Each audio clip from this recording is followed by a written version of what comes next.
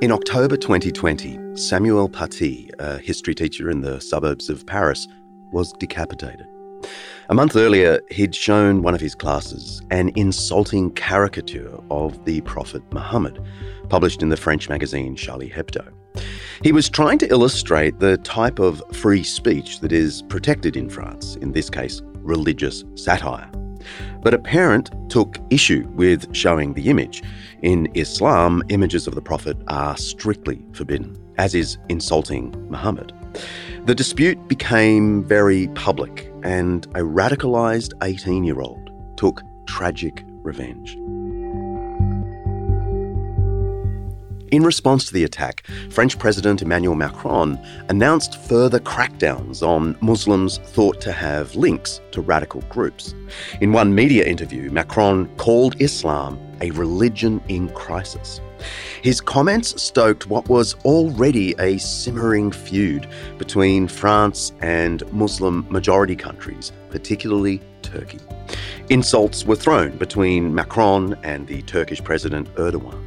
Erdogan promptly found himself the subject of a Charlie Hebdo caricature the next week. Adding fuel to the fire, this cartoon mocking President Recep Tayyip Erdogan, published by French satirical magazine Charlie Hebdo, has sparked fury in Turkey, accusing the publication of sowing the seeds of hatred and animosity. Ankara has vowed to take legal and diplomatic action. Erdogan, meanwhile, said he had not seen the caricature himself and accused Western countries of launching a crusade against Islam in a speech to his AK party members in Parliament. The West was once again headed to a period of barbarity, said Erdogan, describing colonial powers as murderers for their record in Africa and the Middle East. They literally want to relaunch the Crusades, he declared. Since the Crusades, the seeds of evil and hatred have started falling on these Muslim lands, and that's when peace was disrupted. 923 years after the launch of the First Crusade, world leaders like the Turkish president and others are still invoking the memory of the Crusades to explain ongoing conflict. How plausible is that? What were the Crusades? How did they start? What did they achieve? And why did they stop? And does their shadow really fall over modern tensions between the West and Muslim lands? All of that across this special two-part episode. I'm John Dixon, and this is Undeceptions.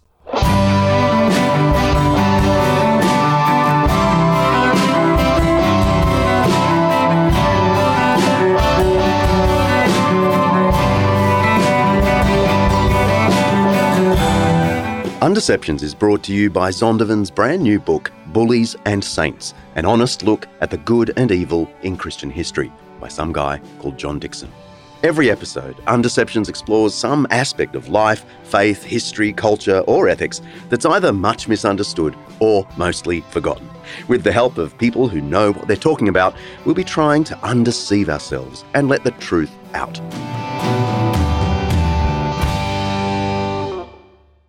Religion starts most of the wars of history. That was the very firm claim of the man sitting opposite me at a sumptuous lunch at a friend's house overlooking one of Sydney's lovely harbours. The conversation started, as they often do in my life, with my acquaintance asking me what I did for a living. It either kills the conversation or ignites it.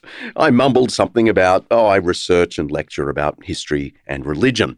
He explained he didn't have much time for faith, and when I asked him why, he told me plainly, religion starts most of the wars of history. I naturally probed a little. Which ones? I said.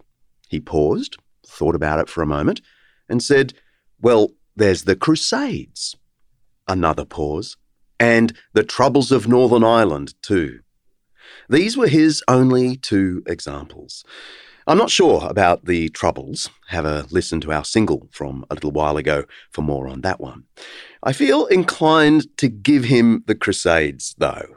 They were religious wars. They were Christian wars, and they were pretty awful, as we'll see. But whether we're a Christian or sceptical, chances are much of what we think we know about the Crusades is just wrong. Well, so says my guest today. Professor Timon, you've written that most of what passes in public as knowledge of the Crusades is either misleading or false. Were you just being provocative? Or what are the myths we need to be undeceived about? Well, I think particularly the broadest one is that the Crusades form part of some eternal clash of civilizations. Christopher Timon is Professor of the History of the Crusades at Hertford College, University of Oxford. In the English-speaking world, there's no one more widely recognised in this field. He's written over 8 books on this topic, but perhaps his magnum opus is the 1,000-plus page God's War, A New History of the Crusades, published by Harvard University Press. There is some eternal conflict between what some people construct as Western values and what some people construct as Eastern values. As soon as you put it in those terms, of course, it's meaningless. What is the West and what is the East? But there is a popular perception, in particular vis-à-vis Christianity and Islam, that the Crusades form part of a contest that goes back to the early days of Islam in the 7th and 8th centuries. And some people say it continues today, 9/11, ISIS, etc., etc. And this, of course, is totally unhistorical and corrosive in historical terms, although, of course, the perception of this contest informs current emotions and sentiments on both sides, if you like. Western apologists will say, oh, well, there's always this malign threat to Western values from Islam, and in particularly the Near East, there is the perception that foreigners, particularly from the West, from Europe and now the United States, are constantly trying to take our land under the bogus pretense of their superior values. So I think that's a fundamental misunderstanding. We should locate the Crusades in their own time, their own place, and their own causation. I suppose there are minor within that. There are minor misconceptions about motives, about the details of campaigns, about portraying some crusade leaders as great heroes or villains, portraying some opponents of the Crusades as heroes or villains. I think it's nicely put at the Paris Peace Conference of 1919. It was pointed out when the French were demanding a mandate in Syria because of their historical links through the Crusades. They were asked just who won the Crusades, and they were sort of ignored, of course, and the rights of the local leaders were ignored. So the past has two, in a sense, realities. One is its own reality of the past, and the other is a constructed reality in the present, which shifts. And the Crusades, of course, have become, since 9/11 in particular, rather toxic in that context. So I suppose why I made that provocative remark was, in a sense, to remind people that the past is the past. It is not the present. The past is not defined by the present. Many popular historical works assume the reverse. Timon is urging us to take history as history. The Crusades were not a precursor to modern conflicts in the Middle East. There are parallels, yes, but as Timon notes, the point about parallel lines is that they don't meet. Modern politicians, like the Turkish President Erdogan just last year, US President George W. Bush after the September 11 attacks, or the French at the Paris Peace Accord following World War I, have all invoked the Crusades for their own means. But this often conceals the real political, economic, and territorial concerns. The real historical Crusades have nothing to do with modern politics. But there's probably no escaping the reputational damage the Crusades have brought upon Christianity. And of course, that does continue today, as my lunch companion made clear. But let's wind back. Where did the Crusades come from? They certainly didn't pop out of nowhere. Pope Urban II, the instigator of the First Crusade, didn't wake up one morning and invent the notion of holy war out of whole cloth. There is a tale to tell of compromise and distraction. So let's go back to the 11th century and, of course, before. What were some of the theoretical precursors to the notion of Christian holy war? I mean, if some of my listeners have opened up Matthew chapters 5 to 7, they don't see Jesus waxing lyrical on holy war too much. No, they don't. There are, I suppose, two strands, intellectual strands, that lead to this development of holy war. One is the classical tradition. You have Aristotle, for example, the Greek philosopher, talking about just war, talking about the just end of war. If war is fought to preserve or create peace, that is a justified use of violence. You then have Roman law, people like Cicero, who add to that the idea of the just cause, that there's a just end. There's also a just cause if you want to assert your rights. Peace obviously comes from the Latin word for doing a deal. So you have a theoretical construct, particularly associated with the state, due public authority. Legitimate authority can authorize war for good reasons, for good ends, for the public good. And it is interesting that the most common Latin translation of the Bible in the Middle Ages, the Vulgate, St. Jerome's Vulgate, draws a distinction. When Christ says, "Forgive your enemies," the Latin word that Jerome uses is inimicus, which means a personal enemy, not hostis, which means a public enemy. And there is an interesting intellectual divide. So you have a classical tradition of just war associated with the state. The Christian tradition, of course, takes much of its impetus from the Old Testament, where you have God commanding the Israelites to commit violence. Saul loses favor of God because he does not fully exterminate all the Amalekites. He does not commit genocide. He leaves some of the animals alive. He shouldn't have done that. And some of the people. Joshua is a hero, commits genocide in Canaan. The book of Maccabees, which, although is often placed in the Apocrypha, was a very popular text in the Middle Ages. There you have perfect examples of legitimate war fought by a religious community for their own religious autonomy and independence, committing violent acts, including mutilating bodies and things like that, with the support of God. So you have. Okay, so there's a few Old Testament references to clear up. The account of Saul's life is in the book of 1 Samuel in the Old Testament. He was Israel's first king and he ruled in the 11th century BC. God tells Saul to completely destroy the Amalekites, one of Israel's enemies. It's one of the most violent and difficult to read passages in the Bible.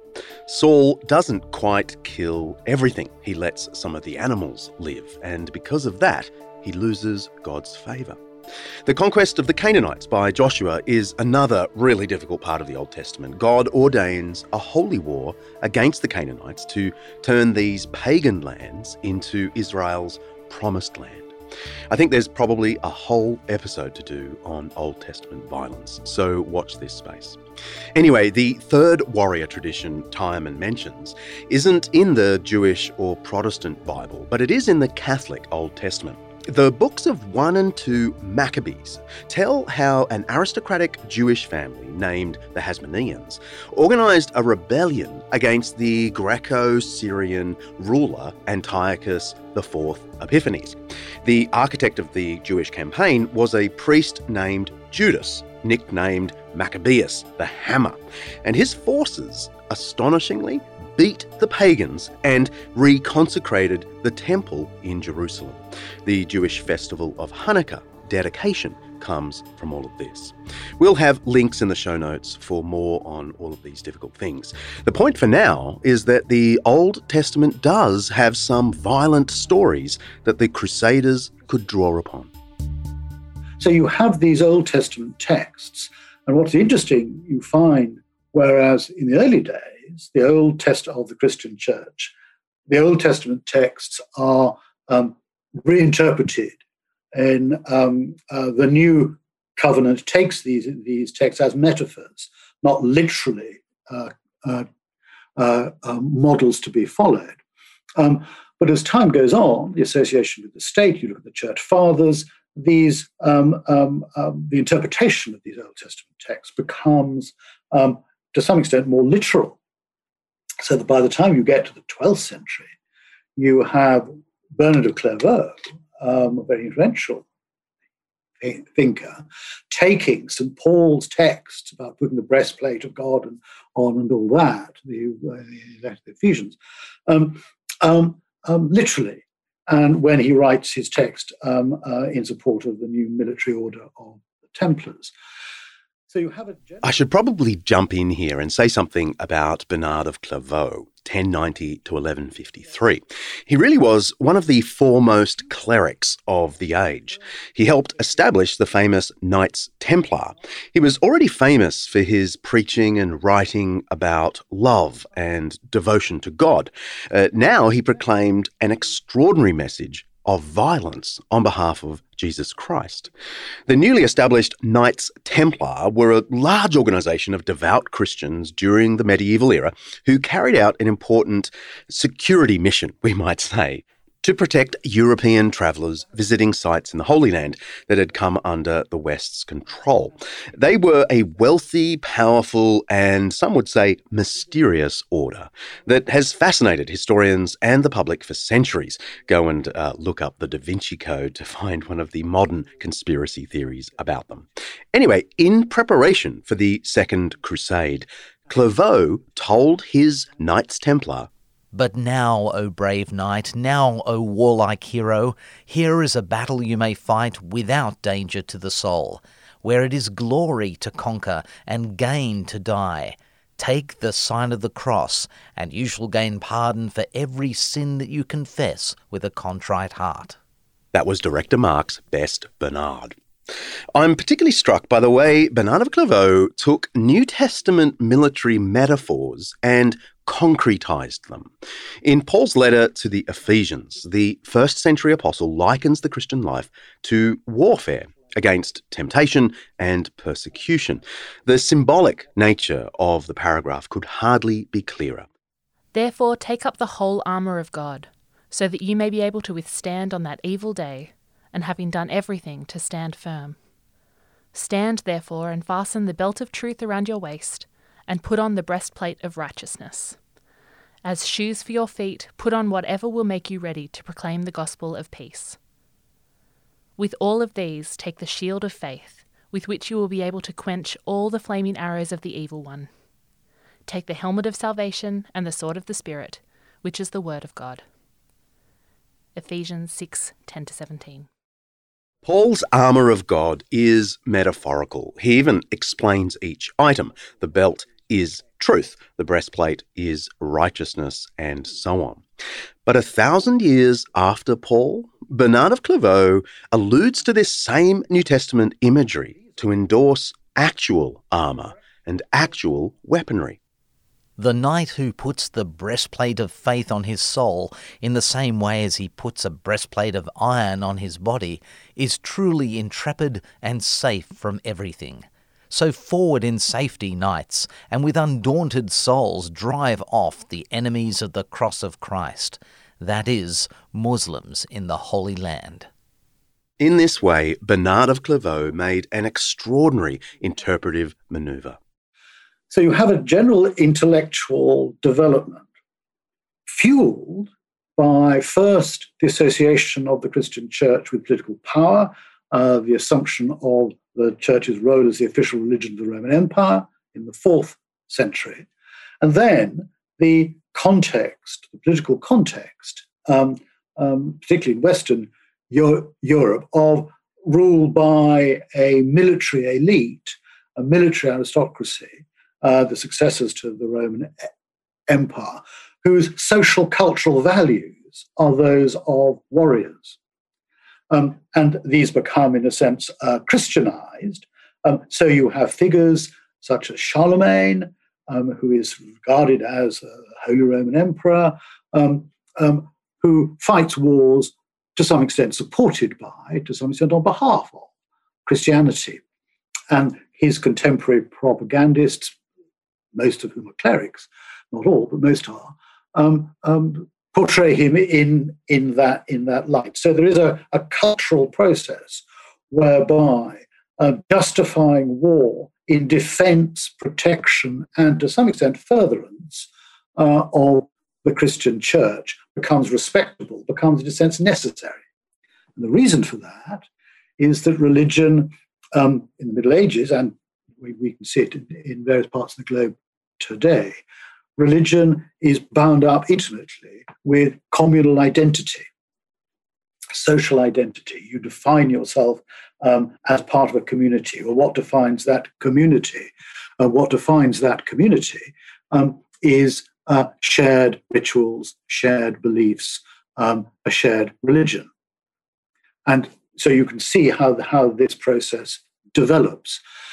So the texts in the New Testament are interpreted not by everybody, but by authoritative voices, conveniently, you may say, but socially, inevitably, in ways that support just war. Long before Bernard of Clairvaux's call to his knights, church leaders were devising a distinctively Christian account of violence, that is, state violence. One of the most politically consequential intellectual developments in the first millennium of Christianity came from St. Augustine in the 5th century, who started to theorize about just war in a Christian context. Emperor Constantine had declared his faith in Christ almost a century earlier, in the early decades of the 300s. And over the next few generations, Christianity became not just legal and widespread, but intimately connected with the state. But by the time of Augustine in the early 400s, more and more Christians filled administrative positions in the empire, and more bishops gained access to the imperial ear. And conversely, more and more governors and emperors went to Christian intellectuals like Augustine for advice on how to do imperial business, including warfare, in a Christian way. How does the religion of the cross, of love your enemy, provide advice to the most successful military machine the world had ever seen? Well, the broad principles of Augustine's just war theory can be pieced together from both his giant tome, The City of God, and his various letters to Roman officials from around the same time. Here's the thing, he utterly rejected the usual Roman justifications for war, like enlarging the empire, protecting honour, removing hated nations. For much of Roman history, peace, the great Pax Romana, was almost defined as subjugation to Roman order. Augustine, by contrast, argued that military force can be just when its goal is 1. To establish mutual peace. 2. When it's waged only in self-defense or to recover stolen property. 3. When soldiers exercise maximum restraint in hostilities. 4. When fighting is conducted with such respect for humanity as to leave the opponent without the sense of being humiliated and resentful. And 5. When prisoners of war are preserved, not executed. So that's what a just war might look like. That's not exactly what the Crusades looked like 600 years later.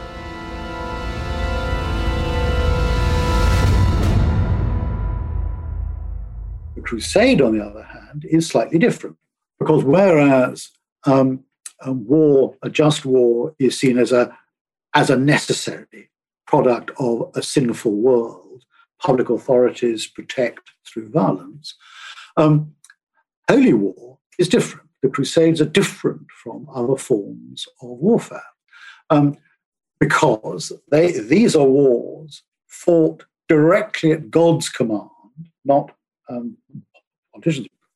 The leaders of the Crusades are merely fulfilling God's command, and the violence itself is a religious act.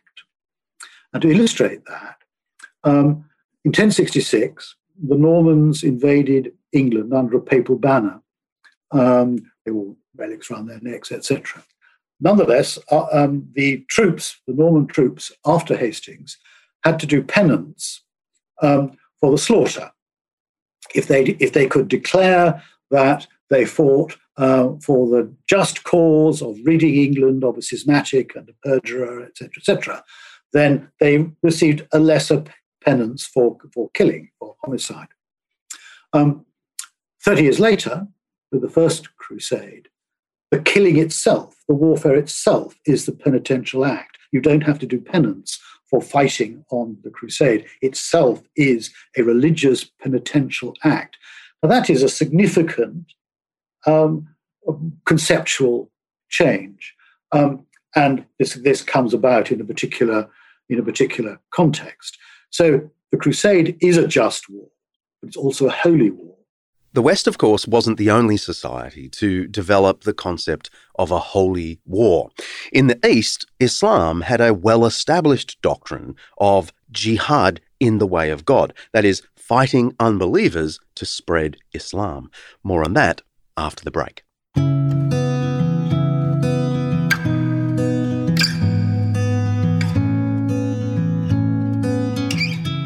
Today's Undeception is brought to you by Zondervan's new book, Bullies and Saints, an honest look at the good and evil of Christian history, by John Dickson. It's a little awkward doing an ad for my own book, but I'll have a crack at it. Bullies and Saints is certainly the biggest book I've ever written. Others can decide if it's the best. I do think it's one that listeners of this podcast might really enjoy, especially if you're into all that history stuff that we often do here. There are 3 chapters explicitly on the Crusades, but several more explaining how on earth the followers of the crucified Jesus went from the most persecuted people on earth to proud knights of Christ.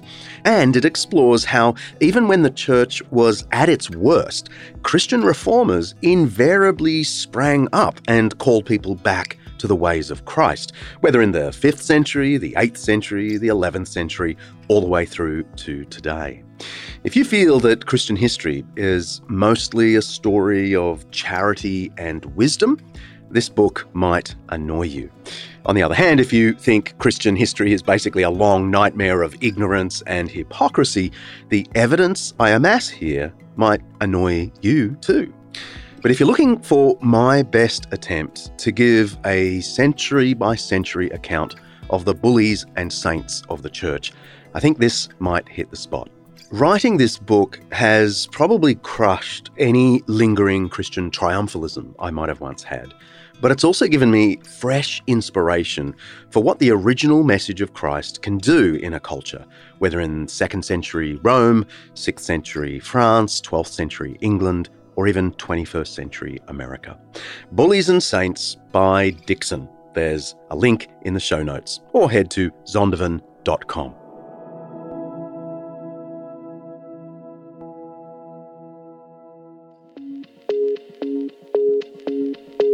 In Zambezia province, Mozambique, Anglican Aid's Waterworks campaign is improving the standard of living for over 5,000 rural villagers, including 62-year-old Louisa. Louisa had 5 daughters, but she has lost 3 of them. One was attacked by a crocodile while at the river collecting water, and 2 others died of cholera. which could have been prevented had they had access to clean water. The Waterworks campaign has funded boreholes around Louisa's region, making it easy to access clean water for the rest of her family. You can help make this happen in more places. Please head to waterworks.org.au, waterworks.org.au, to learn more about how the Waterworks campaign works, and you can donate there. And I urge you to do it today. You can find more in our show notes.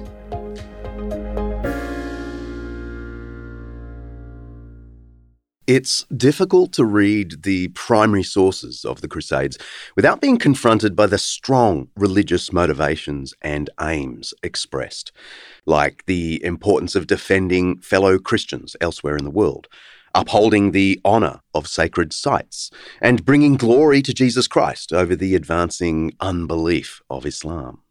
It's clear the instigator of the Crusades, Pope Urban II, had a spiritual mission in mind when he officially called for the First Crusade.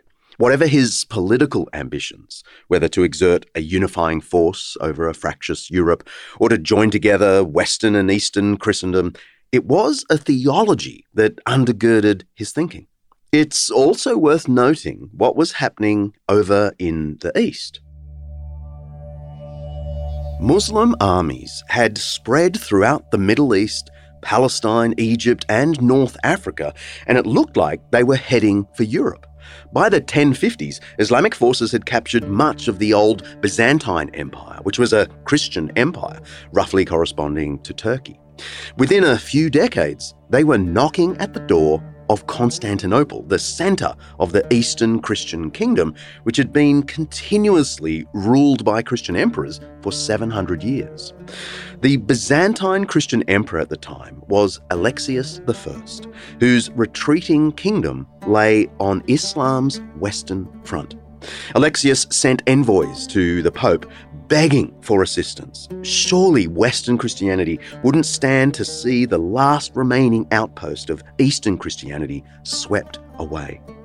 Islam, from the beginning, had a highly developed and successful practice of holy war, or jihad.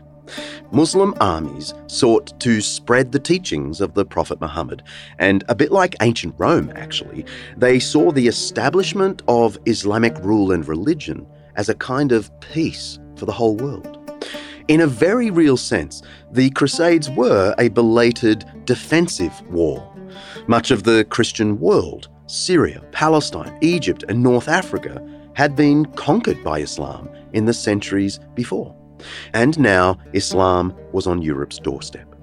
In this sense, and perhaps only this sense, the Crusades first developed as a hyper-religious version of just war. But there were also political dimensions.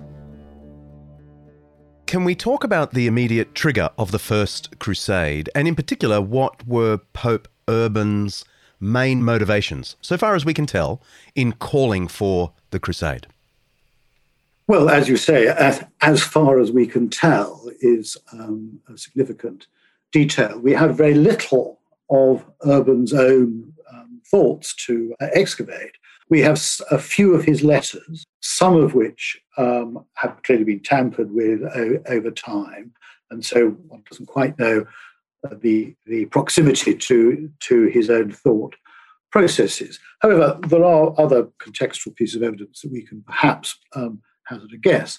Urban II was faced with a very tricky position in Western Europe. There was a rival pope supported by the German emperor who was claiming the legitimacy vis-a-vis Urban.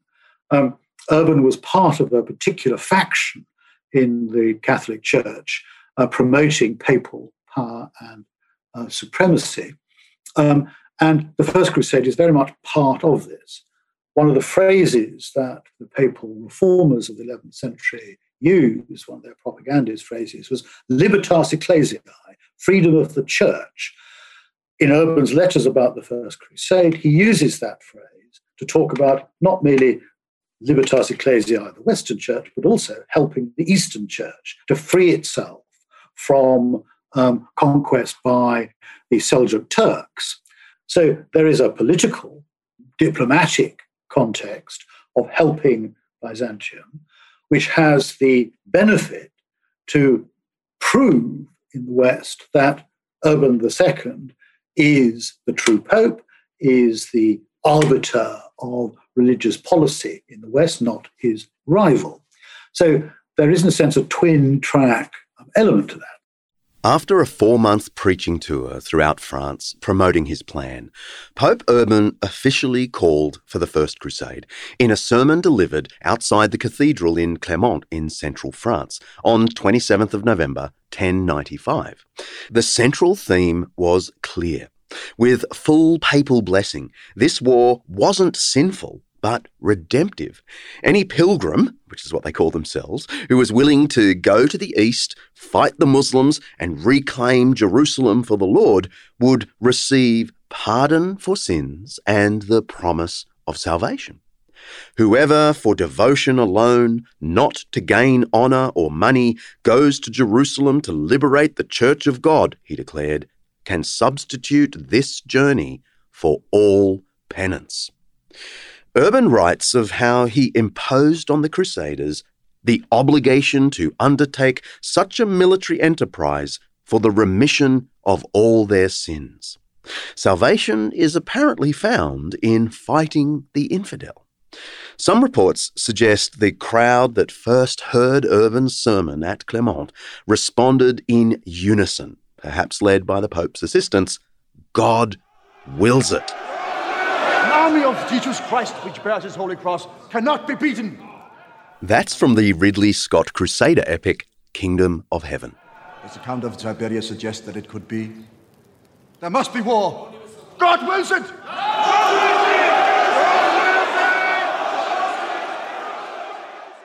And so, can we say anything about the motivations of the Crusaders themselves? I mean, yes, if it's hard even to read Urban, it must be incredibly hard to read the mind of a soldier. But can we tell if they were motivated by going and helping our brother Greeks and win back Jerusalem? Were they taking revenge on Muslims, or was it also they actually saw that this was a way of salvation? They actually felt, wow, I might be saved through this endeavour. Well, as you say, it's very difficult to tell because even where you have personal documents of, say, Crusaders raising money from the church, we have charters recording the reasons they're doing that, the reasons why they're going crusade, and they talk in terms of remission of sins, salvation. But these charters are written by the clerics themselves, the beneficiaries of the grants. I think the answer to your question is that all the things that you mentioned were part of the motives. Their riches. The word divites is used in a description of a campaign war cry at a battle in early of 1097, well, no, spring of 1097, in Asia Minor, saying that we stand fast and defend ourselves. God, we hope that God this day will give us divites. The standard English translation translates that as booty, but it actually means riches. And I think the key is that people go on crusade in search of riches, and they are spiritual riches, they're spiritual rewards. They can also be material rewards. The two are not contradictory. If you do something that is good, God will reward you either in this life and or the next life. The Crusade decree promulgated by Urban II at the Council of Clermont in 1095 talks about going for devotion alone, not for honour and glory. It doesn't say you can't get honour and glory, but your motive has to be correct. And that's the key thing.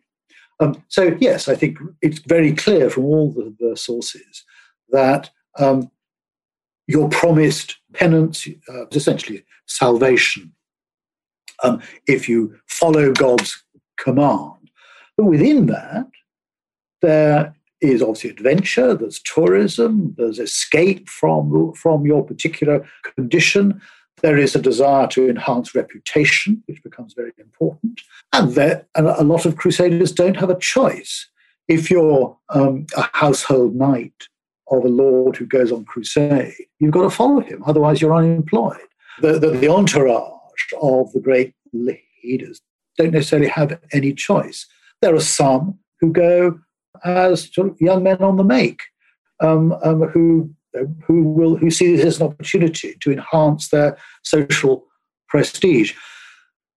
And in the past, a lot of historiography has argued about, are they motivated by greed? Are they motivated by piety? It seems to me that this is a false dichotomy, that if you ask anybody who joins an army, why do they join the army? They will probably give you some idealistic motive. If you then ask them, well, would you do it for no pay? You might get a rather different answer. That doesn't make them hypocrites. I think the point about the Crusades is that, as anything else, it's an obvious thing to say, but often historiography ignores this. It's an extremely human activity, and therefore contradictory, confusing, confused, and mixed in terms of motive. The soldiers' motives might be mixed, but the religious nature of the First Crusade is clear. It's underlined by the key piece of theatre performed by all crusading soldiers who took the vow to win back Jerusalem. They each received a piece of cloth in the shape of a cross, and they sewed it into their garments as a sign that they were obeying the words of Christ himself. Whoever wants to be my disciple must deny themselves and take up their cross and follow me. For whoever wants to save their life will lose it, but whoever loses their life for me and for the gospel will save it. That's Mark 8:34-35. Any modern reader of the passage is going to protest that there's no way Jesus meant this to be a justification of fighting. It was all about bearing persecution for his cause, all the way to death. It plainly doesn't mean let's go and do holy war. But in France, in the 11th century, the key public interpretation of this passage, and it was a favourite passage, was that able-bodied Christian men should bear the cross of fighting against the enemies of Christ. The very word crusade comes from the Latin crux or cross, referring to this ceremony of taking up the sacred emblem.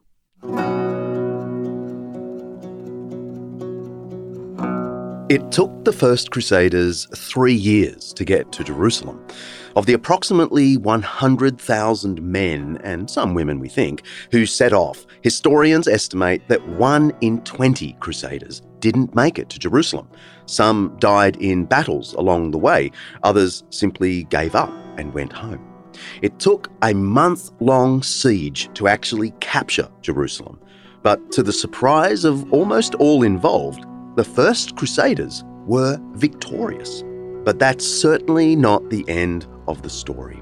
There were at least 4 other crusades that were not as successful. In fact, they were mostly a dismal failure.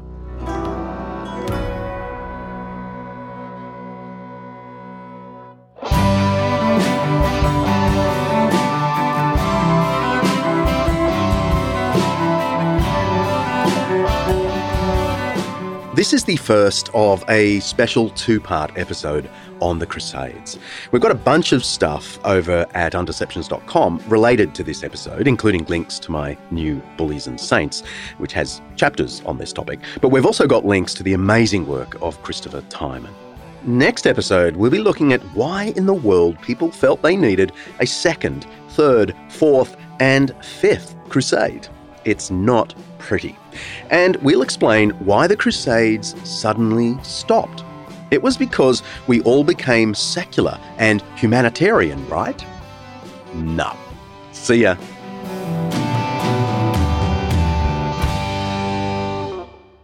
Undeceptions is hosted by me, John Dixon, produced by Kaylee Payne, and directed by Mark Hadley. Editing by Nathaniel Shumack. Special thanks to our series sponsor, Zondervan, for making this Undeception possible.